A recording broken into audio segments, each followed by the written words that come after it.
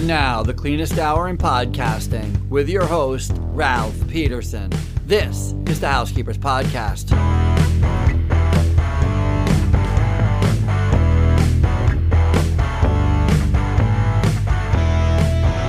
Hello, everyone, and welcome to the Housekeepers Podcast. My name is Ralph Peterson, and I guarantee this is going to be the cleanest hour in podcasting with my special guest, Katie Pearse.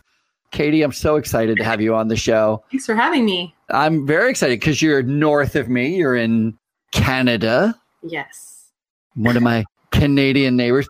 Now, I love that there's, and a lot of industries are like this where they're transferable country to country to country, but the cleaning industry is truly a worldwide industry.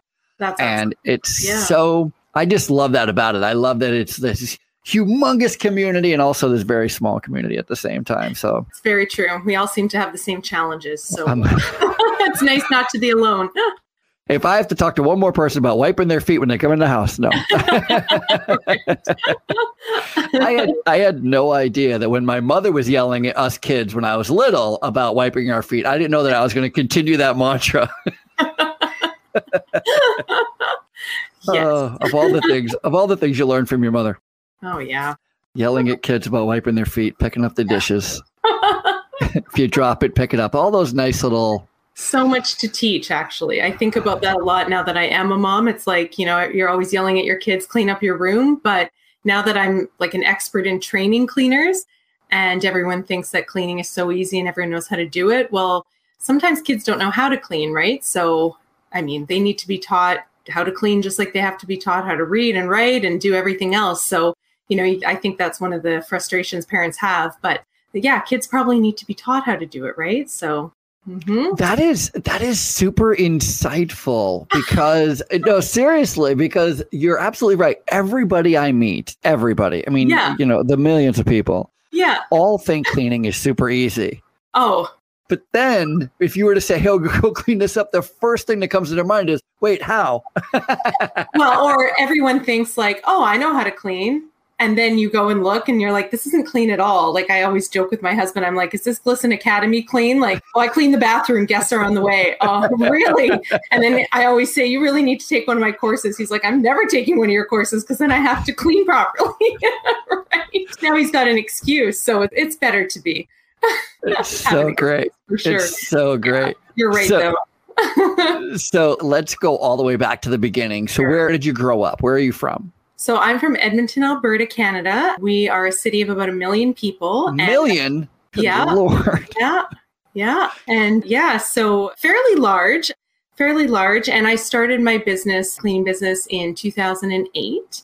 Hold on. Before you go from birth to business, which, by the way, might be a pretty good podcast name, Birth to Business. That is smart. That's not bad. That's not terrible. That's not terrible. No, so you grew up there. What was it like growing up there?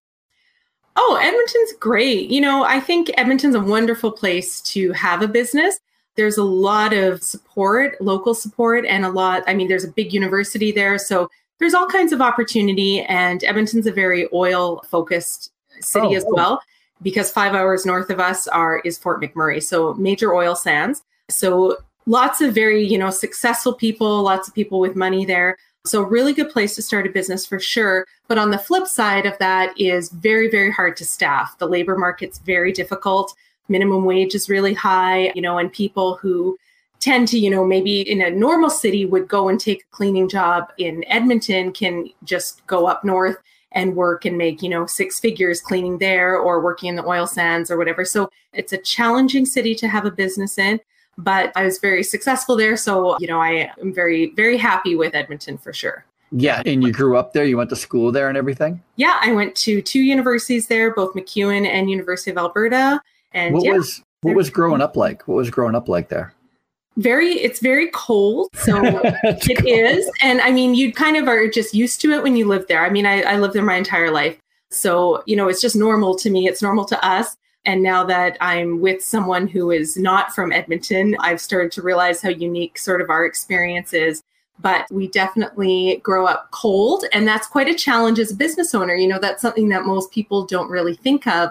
But when you have cleaners that are dragging Dyson vacuums, through snow drifts on their way up to a house. And we get a lot of very dangerous driving conditions as well. So there's a lot of, very simple weather related issues that happen and make having a job difficult. So there's a lot of challenges, definitely running a business in a climate that's cold, we have snow maybe like 8 months a year. Holy moly, 8 months a year. Yeah, for sure we do. And then, summers are quite lovely, and fast. Yes, and very fast. Absolutely. And now a lot of forest fires too. So the weather is a real challenge. It really is. Most people will never have to experience sort of what we do. But there are, a million of us, and we're very supportive of each other. And, again, it's a great place definitely to have a business. So do you have any siblings? I do. I have a sister. Yeah. Is she older or younger? She is 3 years younger than me. 3 years younger. So what was that like? What did your parents do for work? Were you an entrepreneur as a kid? Like, were you out there shoveling snow? When I look back, yes. So it's kind of funny that you bring that up, because I kind of always thought that, I became sort of an entrepreneur later in life after, doing the corporate sort of gig. But actually, when I look back on it, I was a synchronized swimmer when I was quite young. And when I quit synchro, I went into coaching. So I coached for 10 years. And then I went to university after, during that time. And I worked, like a retail job that I really enjoyed. And then I worked at a pool as well. On top of coaching synchro, I worked at a pool in the city. And then I graduated university, and then I went and worked for Edmonton Public School District as a communications consultant with them, and did a lot of digital work for them. What is a communications consultant? What is that? Communications is in communications and marketing. So I went to school for political science initially. Well, actually, I started off in physical education. I wanted to be a very serious synchronized swimming coach. So I was very serious about being like an Olympic coach. But that didn't work out so well. I'm not much of a science person, so anatomy and biology were very difficult for me. Mm-hmm. So I decided I would switch to something else. And so I ended up in political science. And then I started looking at jobs I was really, interested in. When I worked at the pool, there was no internet really. The only thing I had access to was the City of Edmonton intranet. So I'd go on there and I'd look at all the job postings, and all the job postings that were interesting asked for a public relations diploma. So I thought, well, then that's what I'll do. I'll go get a public relations diploma. So after regular university, I moved on and went to MacEwan and got a PR diploma. And that sort of taught me communications, which is basically like writing and copywriting and some graphic design and web design and all that. Most of my work is sort of self-taught in terms of, digital marketing and communications. There really wasn't a whole lot of that when I went to school.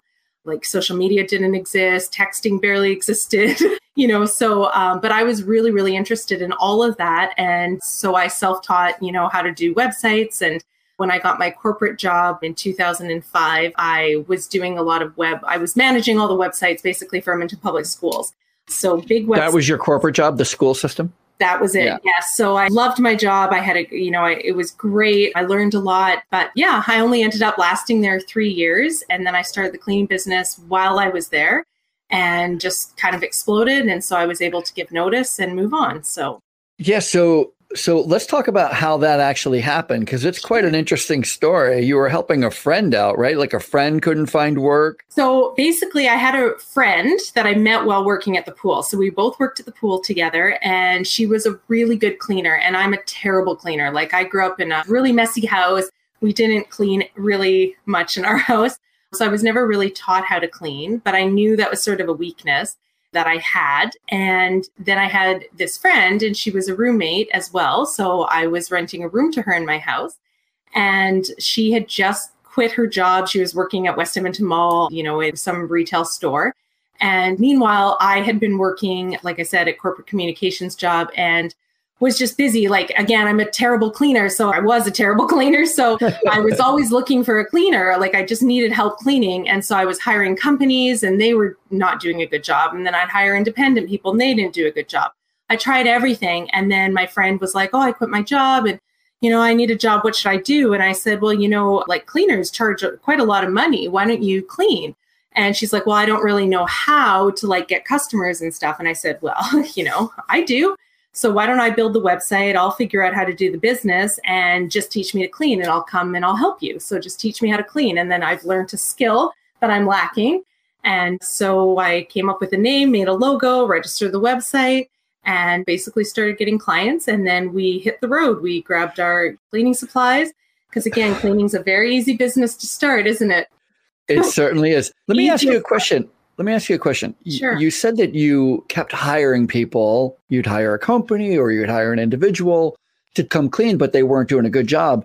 What weren't they doing? What was it? What was the difference between what they were doing and how you saw the best way to go forward doing it? So, basically, everyone is a poor cleaner. So, the big challenge with having a cleaning company and training your own staff is that it's not like, I can take my car in for service and they do an oil change and I can't judge how well that oil change was done. When you have cleaning customers, those people not only can judge the service that was performed, very often those customers are better cleaners and have better standards than your own staff do. So that's sort of, the issue is that people come into it thinking, oh, I can start this cleaning company. It's so easy to start a cleaning company. How hard can it be? Everyone knows how to clean. But that's the problem. You've got customers who are have incredibly high standards. That's why they have a cleaning company in the first place, So these are people who want, their 9 out of 10 house that's already clean, a 10 out of 10 for everyone. And I know a lot of people, to your point, who clean before the cleaner gets there. Absolutely, yeah. And to what that is really an indication of is how high their expectations are. Absolutely, and that's it. So when you're paying money for something that you could easily do yourself, you just don't have time to, or you don't want to. You don't want to. And that was my situation. I didn't want to clean. I don't like cleaning. I do sort of now that I'm sort of I am an expert in cleaning for sure. So, I can clean very efficiently. I have all the tools, all the products in the world, and I can do it very well. And I do enjoy it, but I don't have time. I'm much better, my time is much better spent doing, sort of what I'm meant to do. So again, and now I'm in a new town and I can't find anyone here really to clean either. So it's sort of, I always end up in the same situation where it's like, okay, I guess I have to just start this cleaning company myself. And at least that way I'll have my house cleaned. I think that's such a great, when you're meeting with a new customer, it's always interesting the questions that you ask and how you ask them and try to uncover not only what their needs and wants are, but what their motivations are, whatever. And that would be a great question to ask. Are you the type of person who cleans before your housekeeper or your cleaner shows up? Because if they say yes, boy, doesn't that tell you an awful lot about the standards that they're expecting? Absolutely. And you know what? I'm a big believer in having a really strong, detailed client and property profile. So in my sort of client experience, it's like a 10-step sort of client experience that I teach people. Part of that is having that really detailed client and property profile. So it's like a questionnaire, and you don't do it in the beginning when they're shopping around for the cleaning company. You do this once they're booked, and you really want them to sit down and spend some time really going through all these questions so that you actually know what this person is looking for. Because knowing your client as intimately as possible is absolutely how you're going to achieve success with those clients. And that's how you build your business, right? So 1,000,000%. That's the long term. Correct. Yes. That's the difference between a one-off and a long-term contract. Exactly. And my sort of business model and what I teach is having a small company that one person like me can manage all on their own. I can have 10 to 12 staff that I can manage myself and, still make lots of, money and lots of profit. And again, a lot of that has to do with knowing those customers and having repeats. So, you don't need 500 customers. You need maybe about 120 sort of repeat customers, and you can keep a team of 10 people full-time busy. And that's definitely, to me, the most sustainable way to do this business, because it is, it's very challenging. And that's sort of my tagline recently has been, yes, like a cleaning business is the easiest business to start and it is the hardest to run. I don't think there is anything harder than our industry. Yeah, 1,000,000%. The worst part or the best part about the cleaning industry is it's super easy to start. And the worst part is that it's super easy to start. And so you have a lot of people who are not very good at it. Mm-hmm. And then you only have a few people who are really focused and dedicated and Absolutely. really make it their profession. And then on the flip side, you also have these really excellent cleaners who are excellent. And I work with a lot of them who aren't charging what they should be charging. They're not making what they should be making. They can't scale the business. They're exceptionally good cleaners, but they don't know how to run a business, right? And that's the only thing that's stopping them from being extremely financially successful. So where did you learn? You said, the part of the story is that your friend came to you and said, hey, I'm looking for work. And you're like, you know what? When we were working at the pool together, you were always a much better cleaner than I was. Yeah. There's a definite need. I see a definite need for people who clean houses. Why don't you go into that field? Yeah. And she said, I don't know how. And you said, I do. How did you know? Where did you learn how to sell, how to position yourself? I would say that I would say it's a bit of an innate trait that I seem to have. Because again, if I look back now that I'm older and I look back over my entire life, when I was in elementary school, I was like creating magazines and distributing them around school and stuff. So I've always had a really big passion, I guess, for writing, just like you. I'm a really good writer. And that's sort of where it started. And I've just sort of had this, I guess, drive to be sort of a leader. And I mean, even when I was a synchronized swimming coach, I always would see ways that it could be improved. So I always wanted to run my own swim camps, and I just always wanted to do my own thing. I don't know where that comes from. What did your parents do? What did your parents do for work? So my mom's a teacher, elementary school teacher. And really, I'm sort of a teacher as well in a non-traditional sort of way. 1,000,000%. Yeah, I really am. And that's sort of, they kind of laugh because that's sort of what I ended up doing, was becoming a teacher myself. And then, but for adults, of course. And then my dad, again, was very similar to what I do. He was a public information officer with the Alberta government. So his sort of niche is forestry. And so that's what he took in university and studied. And then he sort of became kind of like what I do, which is a lot of sort of public relations, communications. He worked, when I was a kid, I loved going to see him because he managed a communications team, which involved like a graphic designer and an artist. And I was, really close with the artist, and she would just draw the most beautiful things and paint things. And she's like children's book illustrator now, but, she'd do all the coloring books for Forest Service and, preventing forest fires and all this stuff. And I just love that as a kid. So, again, my dad's very creative, very into art, and as well, like sort of a communications guy. And then my mom being a teacher. And then I definitely learned a lot when I did public relations in terms of marketing. But, to me, I'm just very, I guess, empathetic, because for me, I was, like I said, sort of a busy career woman, and I needed my house cleaned, and I wanted it done professionally. I wanted it done right. I didn't care how much it cost. I didn't want to manage anyone. I didn't want it to be difficult. I didn't want any emotional labor involved, awkwardness in paying my bill. I just wanted everything done professionally, my house cleaned. And that, was it. And it never happened. No matter how hard I tried or how much I paid, I was disappointed over and over again. So I thought, I can do this better, and I can give people exactly what I'm looking for. And that's what I do. So it seems to work. Yeah, that's pretty fantastic. I like the idea that you're not sure. I love that, because there is that it's funny. There's two different people. I think there are people who grow up and are unaffected by the inner workings of everything that's going around them. Right. And then there are people who are very affected, even though sometimes we don't even realize it. Mm-hmm. We don't just see an advertisement. We see all the elements of an advertisement. We don't just see a television commercial. We see all the breakdown pieces of that television commercial.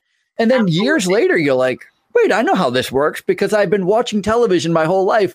And you got to know that there are people who will watch television as well and never understand how it works. Yeah, I mean, you're exactly right. And I think that's, I guess I don't even really attribute a lot of what I know or do to my university education, but actually I sort of majored in political science, but I actually took a lot of psychology courses. I just didn't want to major in it. So I actually took a lot of psychology and sociology courses. And, I think that's probably what I find the most fascinating.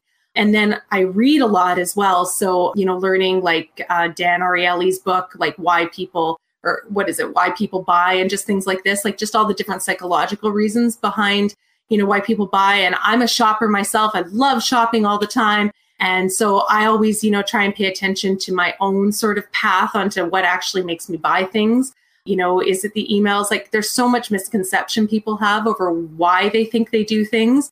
And, of course, science has proven over and over that, people self-report wrong and we fill out surveys wrong. And, even as witnesses to crimes, we're wrong. And so that stuff has always fascinated me. So I do study, I guess, a lot of, sort of why people buy, and especially women too. I really, really like to know why women buy, because women, even when there's a man involved, women tend to be the decision makers in a lot of purchases, in almost every purchase. So I've read a lot about that too, and that really interests me. And, of course, being a woman myself and being in a very female dominated industry, it all fascinates me. So from the customer to the business owner herself, I find it all very interesting. Yeah. I love that too. I think that to be a successful person in any realm, curiosity has got to be right up there among the top qualities. Right. Yeah. Somebody, being well read, super important. Absolutely. But you can't even begin to be well read if you're not interested, if you're not curious, if you're right. And I mean, that raises a really good point, is that, you really have to have a love for cleaning. And even though I didn't necessarily know how to clean, I wanted a clean house. Like I wanted what we now would call like an Instagrammable house. I want everything to be beautiful and perfect. Do I want to do all the work myself? Of course not. Like, I'm going to outsource it all. But, that's exactly it, is, we have a vision, and that's really all marketing is, right? It's just selling people that promise of how their life can be better. And I truly, truly believe in it. And I think growing up, in a house that wasn't, super clean, and super organized, I felt a lot of, I would say, stress. Like there's a lot of stress involved, when a house is disorganized, and it's something I still struggle with myself, is the organization. I'm very clean, but I tend to have way too many clothes. I have a baby now and she has way too many clothes, too many everything, so that's sort of my struggle and my challenge all the time is to, be as minimalist as possible. But, there has to be a real passion for cleaning. And I think I tend not to work with people who come to me and have that sort of concept, like we've already discussed, where, well, cleaning's easy, and I'll just start this business. I've got a great head for business. So I'm going to start a cleaning business. It'll be really easy to staff because everyone knows how to clean. So that's the easy part.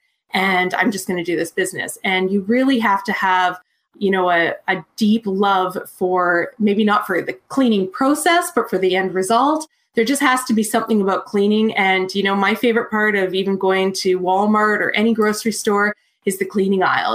As silly as it sounds, like it's natural. I'm obsessed with cleaning, and a lot of people are.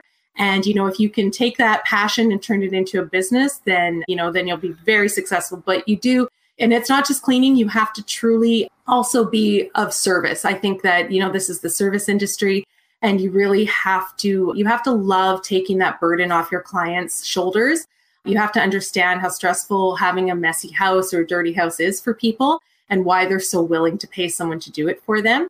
And then if you sort of have that, that respect for how important cleaning really is and the service that you're delivering, then you have all the confidence in the world. You can charge the most in your market. You can, you're proud of what you do, and that will pass down to your staff as well. So you can turn it into a real career option for people as opposed to just, an unskilled job. And you really do. You have to have a love for it and a real respect for what you're doing for people. What I like is that you have gone from solving an immediate problem that you see and creating a business for you and your friend.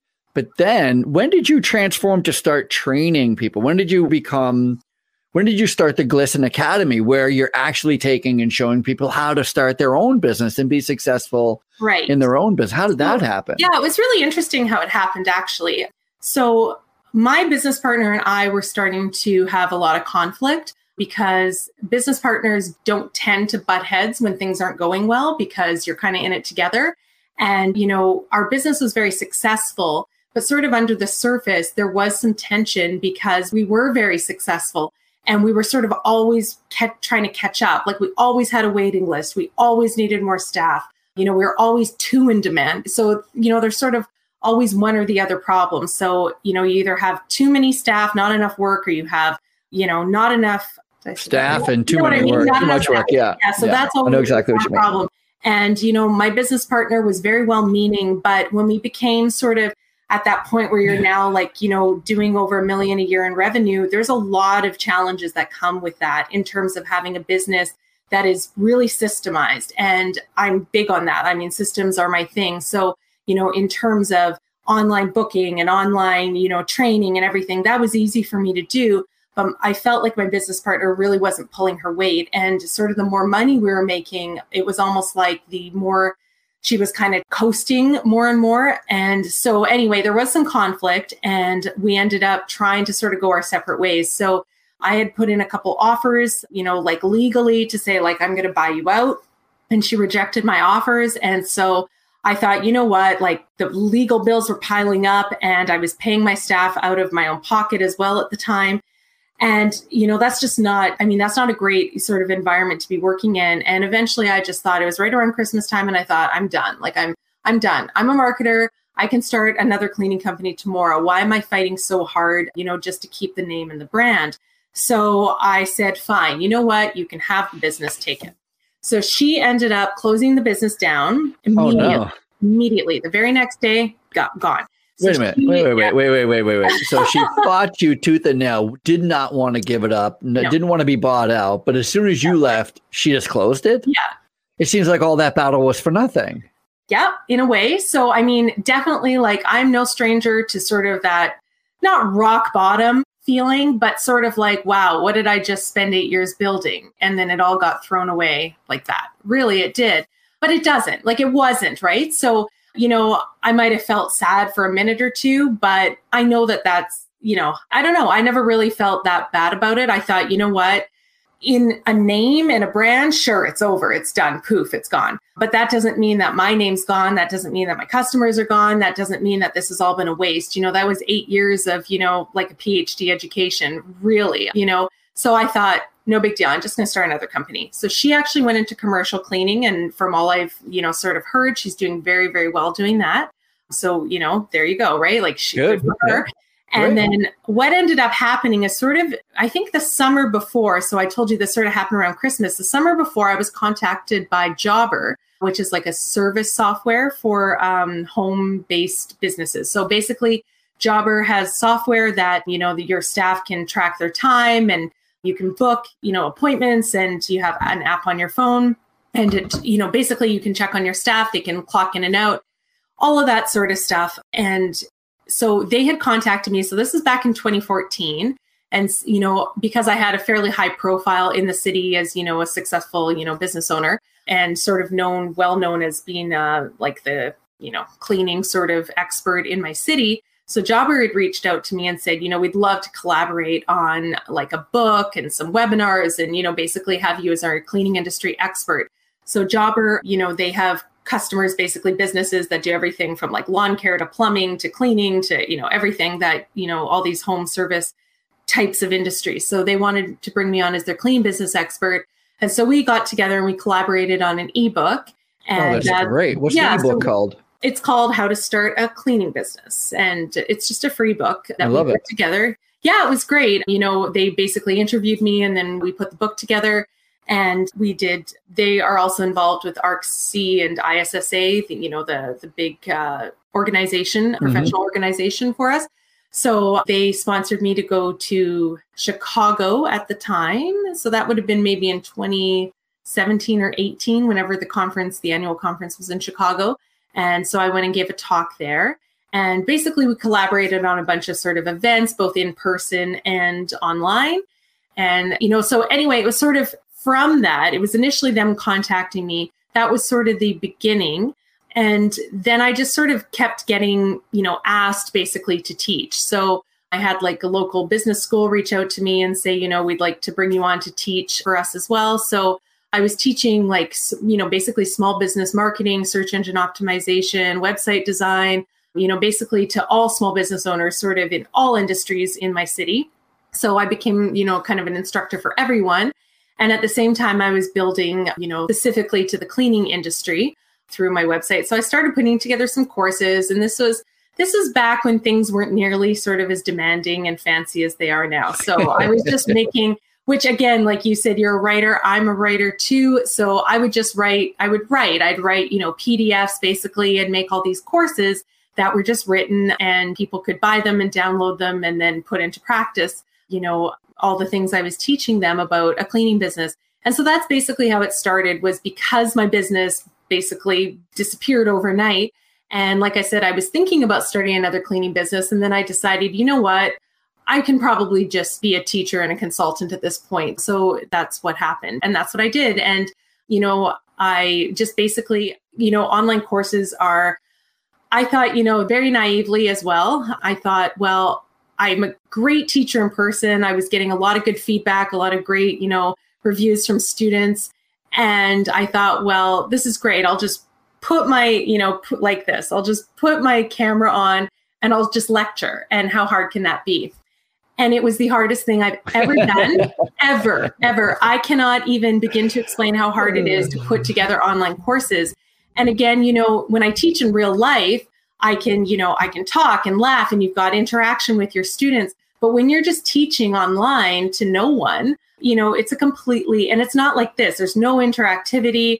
So there was a lot of mistakes I made, a very expensive and time-wasting mistakes in the beginning to try and figure out how to take how I train in real life and how I teach in real life, both as, cleaners. How do I teach cleaners? How do I teach cleaning business owners and all kinds of entrepreneurs? How do I teach marketing? How do I teach everything and take it and bring it online? And that has been, now I have been working on that for about 7 years, I guess. And again, that is just like a massive whole other world, that I've had to learn. And, again, I started off thinking I could just put my, my iPhone up on a ring light and I could just record myself. I realized very quickly that wasn't going to work. And I ended up hiring people.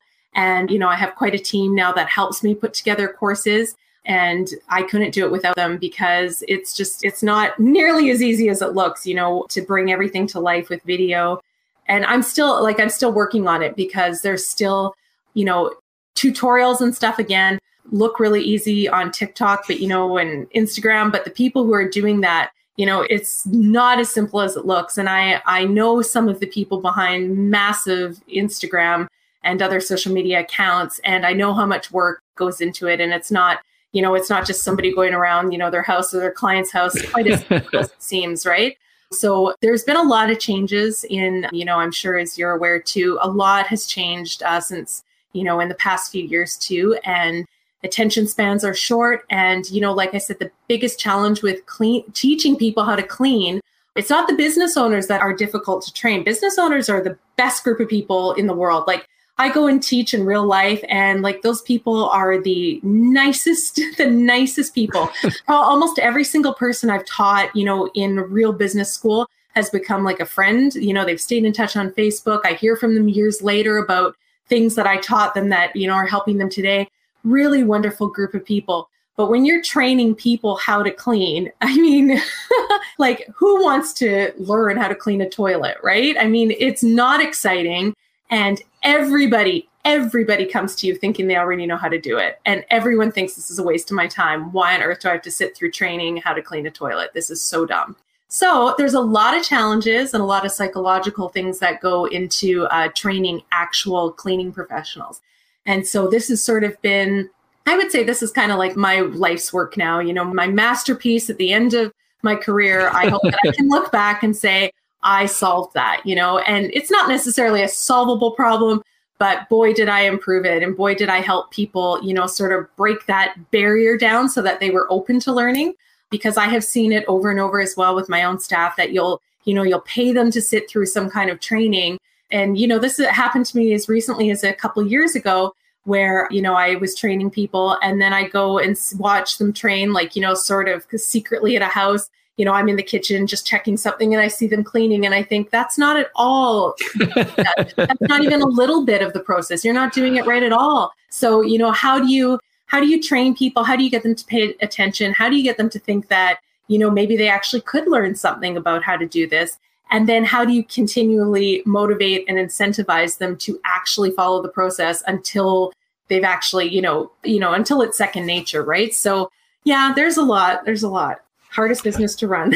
It's definitely an interesting conversation to have, because I think you're speaking the truth, and it doesn't even matter to what industry. I mean, everything is a learning curve. Yes. Everything is challenging. Everybody thinks they know everything already. You're exactly right. It becomes sometimes, a battle of wills more than anything else. I think you're right. And, it's true. It is. And it's a real power struggle, especially in that sort of employer-employee dynamic, especially in something like this. Back to the oil change thing. I don't know how to change oil in a car. But yeah, I mean, every single person on this planet, even as young as like a 6-year-old, you could say, okay, I'm going to pay you to go to that house and, push a mop around. Yeah, I can do that, right? Everybody thinks they can do it and nobody can, right? To some extent, everyone can do it, but not do it well, not do it repeatable, not do it with good metrics. And that's the argument I have with my husband, because he's like, well, anyone can do it. Anyone can. And I said, sure, anyone can. Anyone can run down the street, but not everyone can run a marathon. That's right. That's exactly it. And not everybody can do it to the standard, of course, that has to be done. And then, I've cleaned, when we started our business, I did it myself. And then I actually started another cleaning business in Edmonton 2 or 3 summers ago. I guess it was 2 summers ago, basically just because my training programs were done. And I thought, you know what, I really want to put these into practice before I sell them to anyone. So, exactly as they are, because again, I teach people in real life how to do it. I need to make sure that this is going to work in the, in the exact environment that I've created online. So I hired people, I started a little business, and I used my training programs on them. And again, like, it's the same thing. Yes, they know how to clean, but how do you get them to actually reach that standard on every single house, every single time? And then myself, I was heavily involved in the beginning as well with training, because we had a lot of high profile clients. And I had to make sure, of course, that everything was done perfectly. And yeah, it was like summer cleaning, and it's hot and you're tired. And like, you've been in this house. We were making houses, beautiful, like multi-million-dollar homes, ready for NHL players that were coming back to the city to start the season.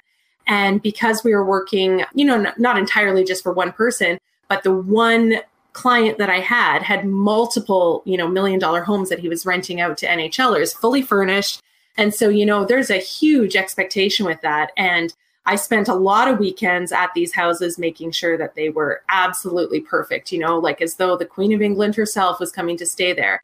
And yeah, it is. I am like, if you don't understand how hard and frustrating cleaning is as a business owner, like I tell everyone, you have to go do it yourself. You have to learn the struggles that, that your employees are feeling every day and the frustrations that they're dealing with, because a million things can go wrong. Like, it's a really hard job because, again, if this was a cafe, these people just show up, they put on their apron and customers walk through the door and they've got downtime and stuff. There is really none of that when it comes to cleaning. And there's, I always say, like, when you're cleaning like 2 or 3 houses a day, that's like 10 to 15 different bosses a week that you're reporting to, and then their spouse as well. So you've got, like 30 bosses now, plus your own demanding boss, so yeah, there's a lot of pressure. It's not for the faint of heart. It's a hard job. It really is. And, so again, as a business owner, you have to take away as much burden on your staff as well. So it's really about, I guess, servicing your clients and also your staff. You have to genuinely empathize with them. You have to take away everything that makes their job difficult as much as you can. And then you'll end up with staff, for a lifetime, really. So, but yeah, I heard a fun anecdote once that said Queen Elizabeth must think the world smells like fresh paint. Right? Because you can imagine everywhere she goes. Right? Right before she gets there, everybody is just... She must think the world smells like disinfectant, bleach, and fresh paint. Yeah, and flowers. And, the world smells terrible. For her. That's hilarious. Absolutely. That's the other thing I wanted to touch on is in the cleaning industry, there's so many different directions you can go. And you found yourself specializing in luxury cleaning, luxury houses, like you're saying, for NHL professionals. Like that adds a whole degree of difficulty and expectation with that luxury piece.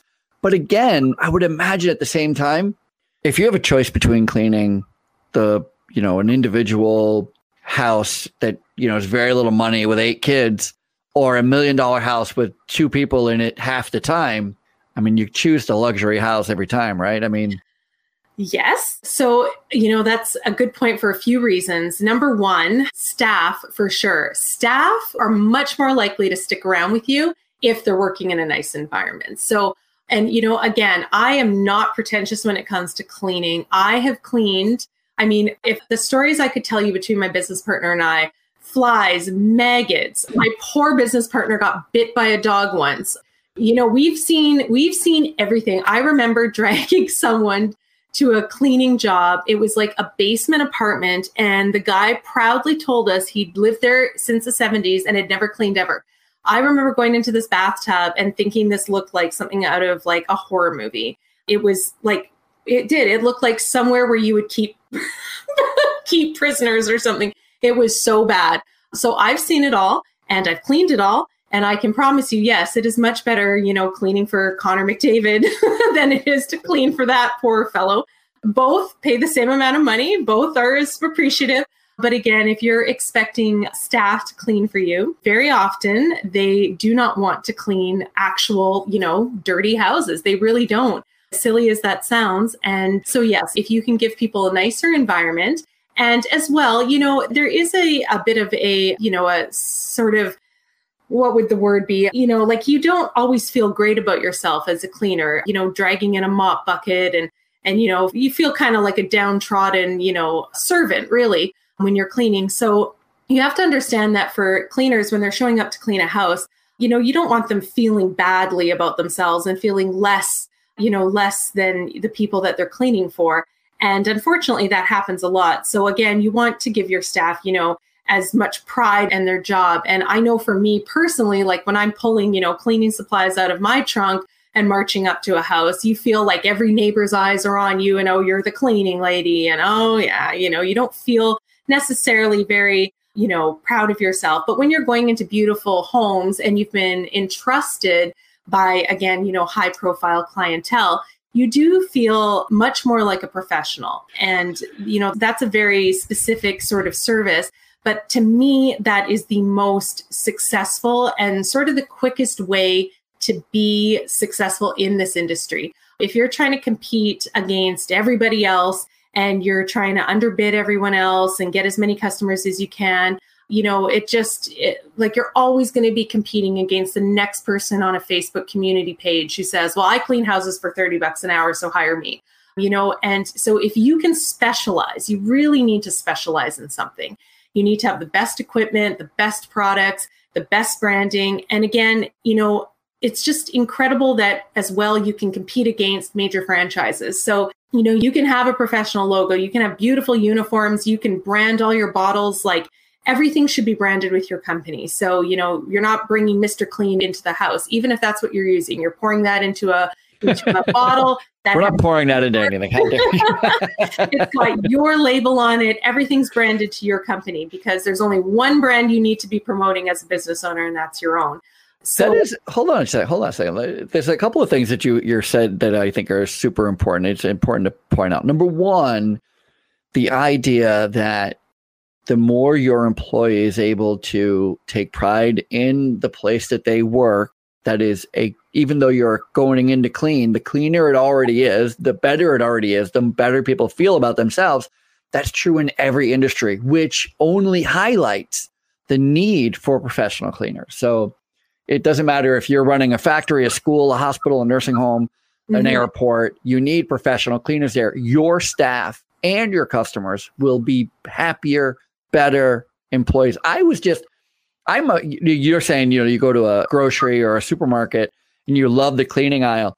For me, it's floors. And so my wife and I were just at a grocery store in Rochester, New York. We're at a Wegmans grocery store, and we're big fans of Wegmans grocery stores. Okay. And as we're leaving, I said, I just love this store. And she goes, oh, it's so great. I go, no, it's great because of the floors. Look at the floors. And she's like, you should take a picture because the floors, I said, the floors look amazing. Everybody loves shopping there. It's super easy to shop in a clean environment, right? Absolutely. It's super easy to spend money, to spend time, to enjoy being somewhere where it's clean. Absolutely. I think that's really important. The second thing it's so interesting to me. I'm a commercial cleaning consultant and strategist. I'm very much like you. I help people refine their job. I help cleaning companies get into healthcare. That's really my specialty. Yes. Okay. But I've worked in nearly every cleaning industry. I cleaned hotels. I've cleaned houses. I cleaned condos. I've cleaned so many things. Yeah. Because I've been in the cleaning industry my entire life. My first job was cleaning a high school, which is how I got the unflattering nickname as the housekeeper. Anyway, I wore it as a badge of honor. Everyone's like, "Oh, you're the housekeeper." Well, it doesn't matter to me. It's funny. I had a friend who lived on a farm, and when we started high school, when you first in high school in the States anyway, you get picked on for every little thing, right? You could be too tall, too short, too fat, too skinny, whatever they could give you, right? Yeah, Canadians do. And my friend grew up on a farm, and so they started calling him the farmer. And he hated it. He wanted to fight everybody. I thought it was the coolest nickname. I was like, I would give anything to be the farmer. Anyway, to each his own, right? Yes. Like, I don't know. You try being the housekeeper over here. At the time, I would have preferred the farmer.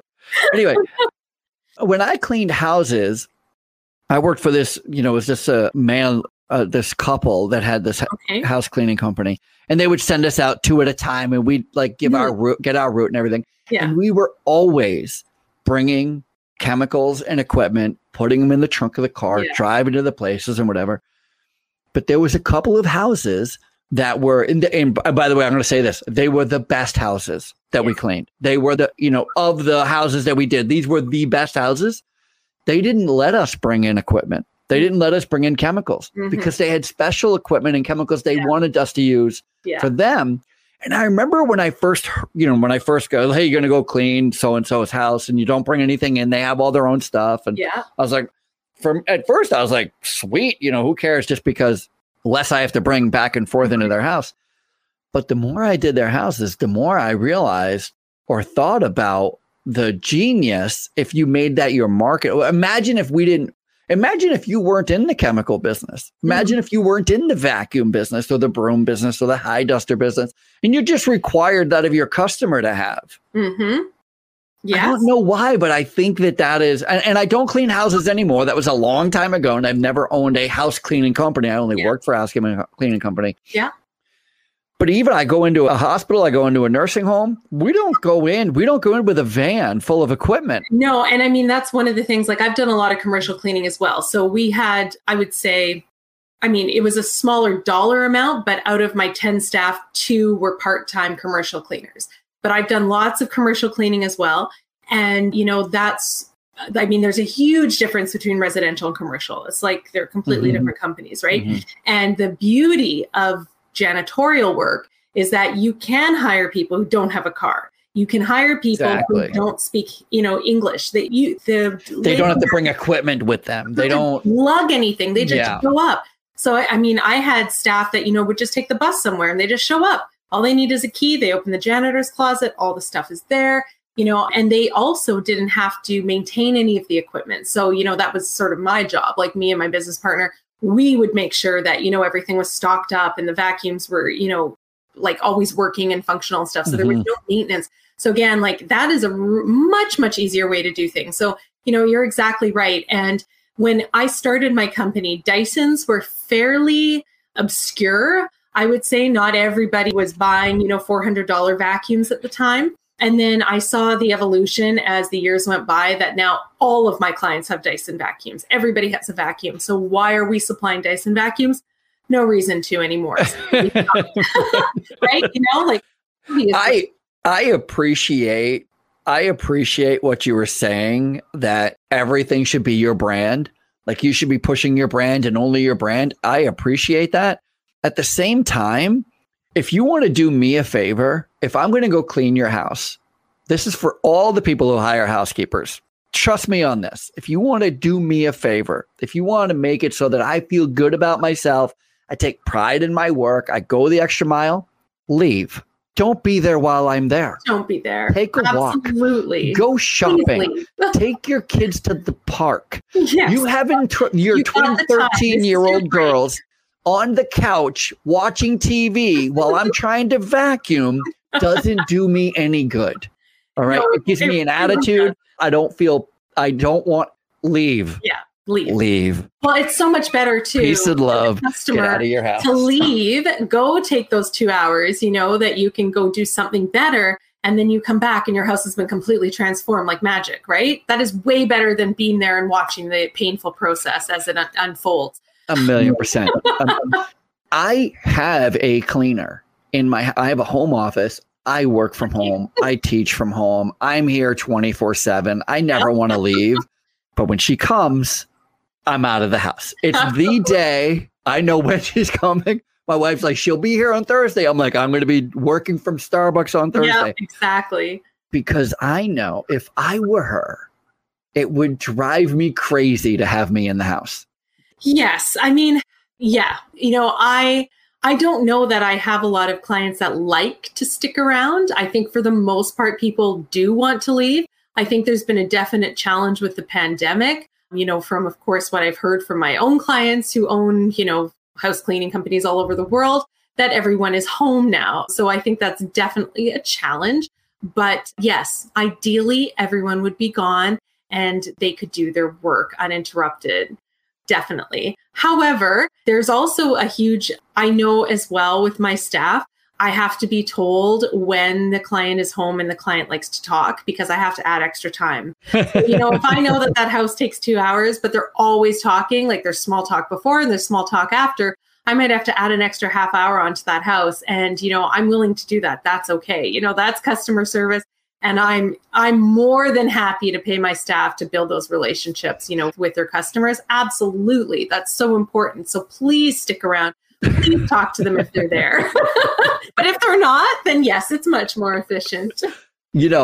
What's funny is how different my wife and I are. Number one, I would never pre-clean before the cleaner comes. I'm not that person. Yeah. I'm not a dirty person anyway, but I wouldn't go out of my way to pick up because she's on her way in. My wife pre-cleans constantly. Yeah. And if my wife is home, my wife is a school teacher too, so she has summers off. So if my wife is home, she helps her clean. Like, of course. She jumps right in and all of a sudden they're working together. So where I would stay in my office. So and we can be as progressive as we want. Males versus females. Sure. Females will help. We feel guilty. We feel bad. I do not feel guilty. I do not feel bad.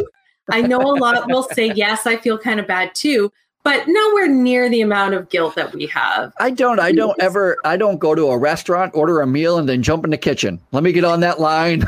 I know you've been working hard all day. I'll cut one half of the steak, you cut the other. This illustrates a really good point that you bring up. So this is an issue that I have to handle when it comes to women business owners. Women business owners, and again, this isn't true for everyone, but I have to catch it on myself a lot too. Women are very fueled by relationships and by guilt a lot of the time as well. And so what happens is we tend to do way too much for way too little. And men do not have this issue. They just don't. I mean, and I see it as well with my parenting now. My baby will make fussy little noises and it's like my skin is crawling. I cannot stand it. And so I had to look up the science behind it. And of course, they have proven over and over with, MRI imaging of the brain that women's brains go off, like they say it's like a fire alarm. Men don't have this issue. And my husband will say, he's like, I don't know why that bothers you. So what? She's fussy. She'll fall asleep or whatever. Who cares? She's fine. It's biological. There is something there.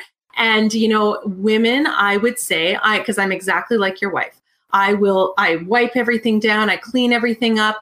It's a sickness. I can't help it. And then if she's here and we are chatting or whatever, I will help her. I'll help her. I'll vacuum. I'll do this, And it's not right because it probably makes her really uncomfortable too.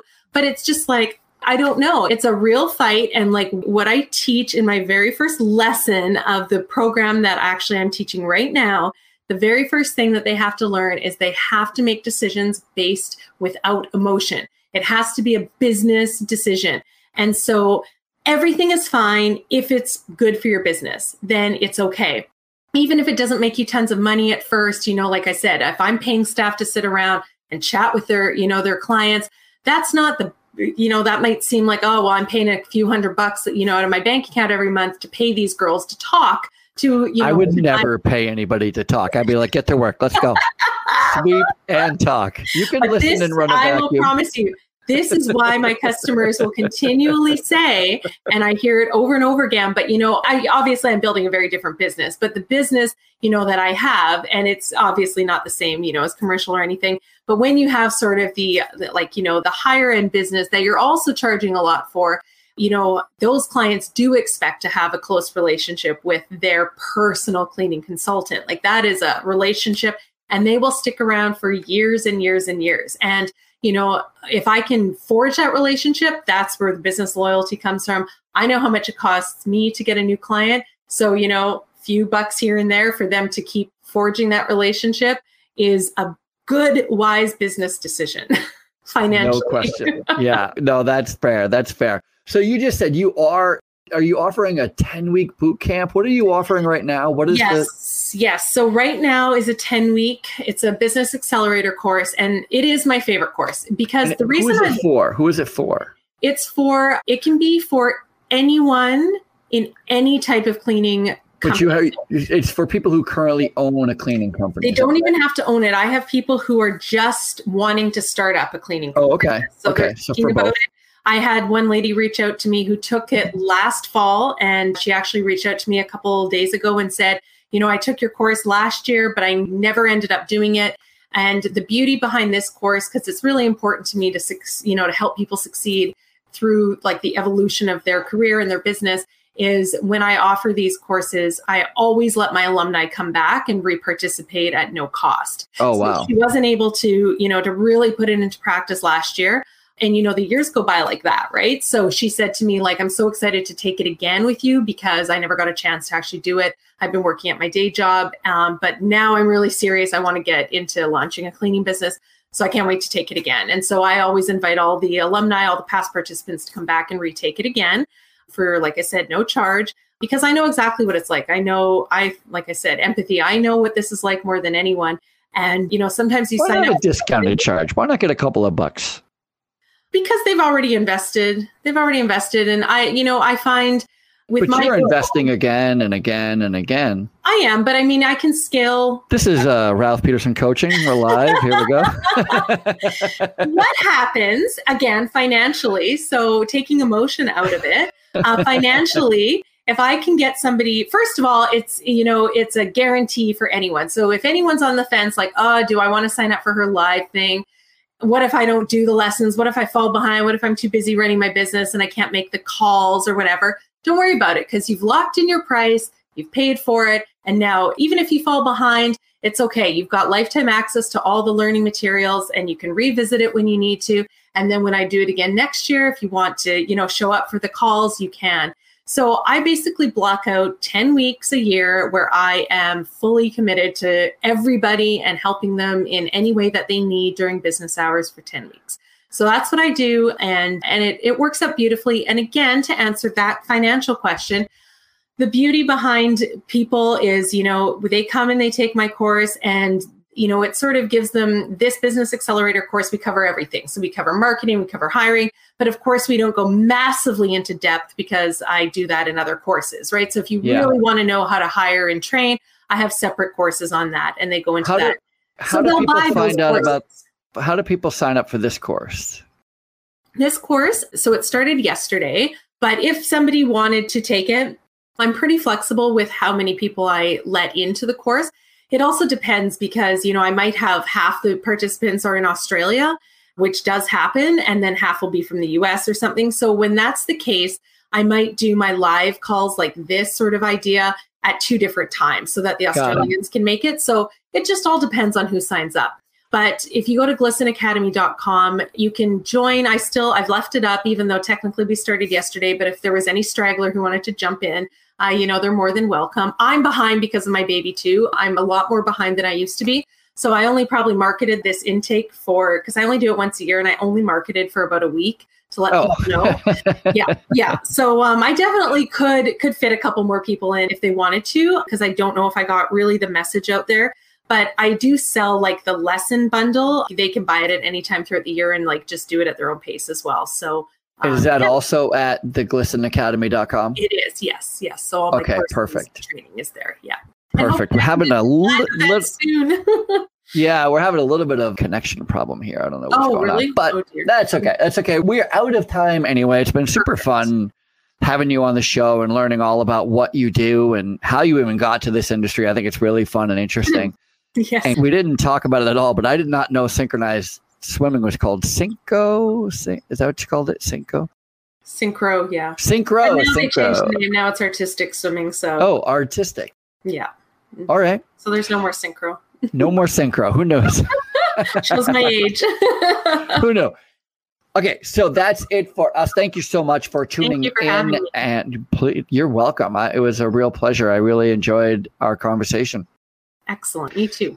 And I'll have all your links to the Glisten Academy and everything in the show notes. So if anybody wants to reach out to you, they'll be able to learn more about how you can help them. And that's it for the Housekeepers Podcast. If you enjoyed the show, please make sure that you're subscribing and reviewing and, of course, telling all your friends about it. That's it for us. The Cleanest Hour in Podcast has come to an end, sadly. Sadly.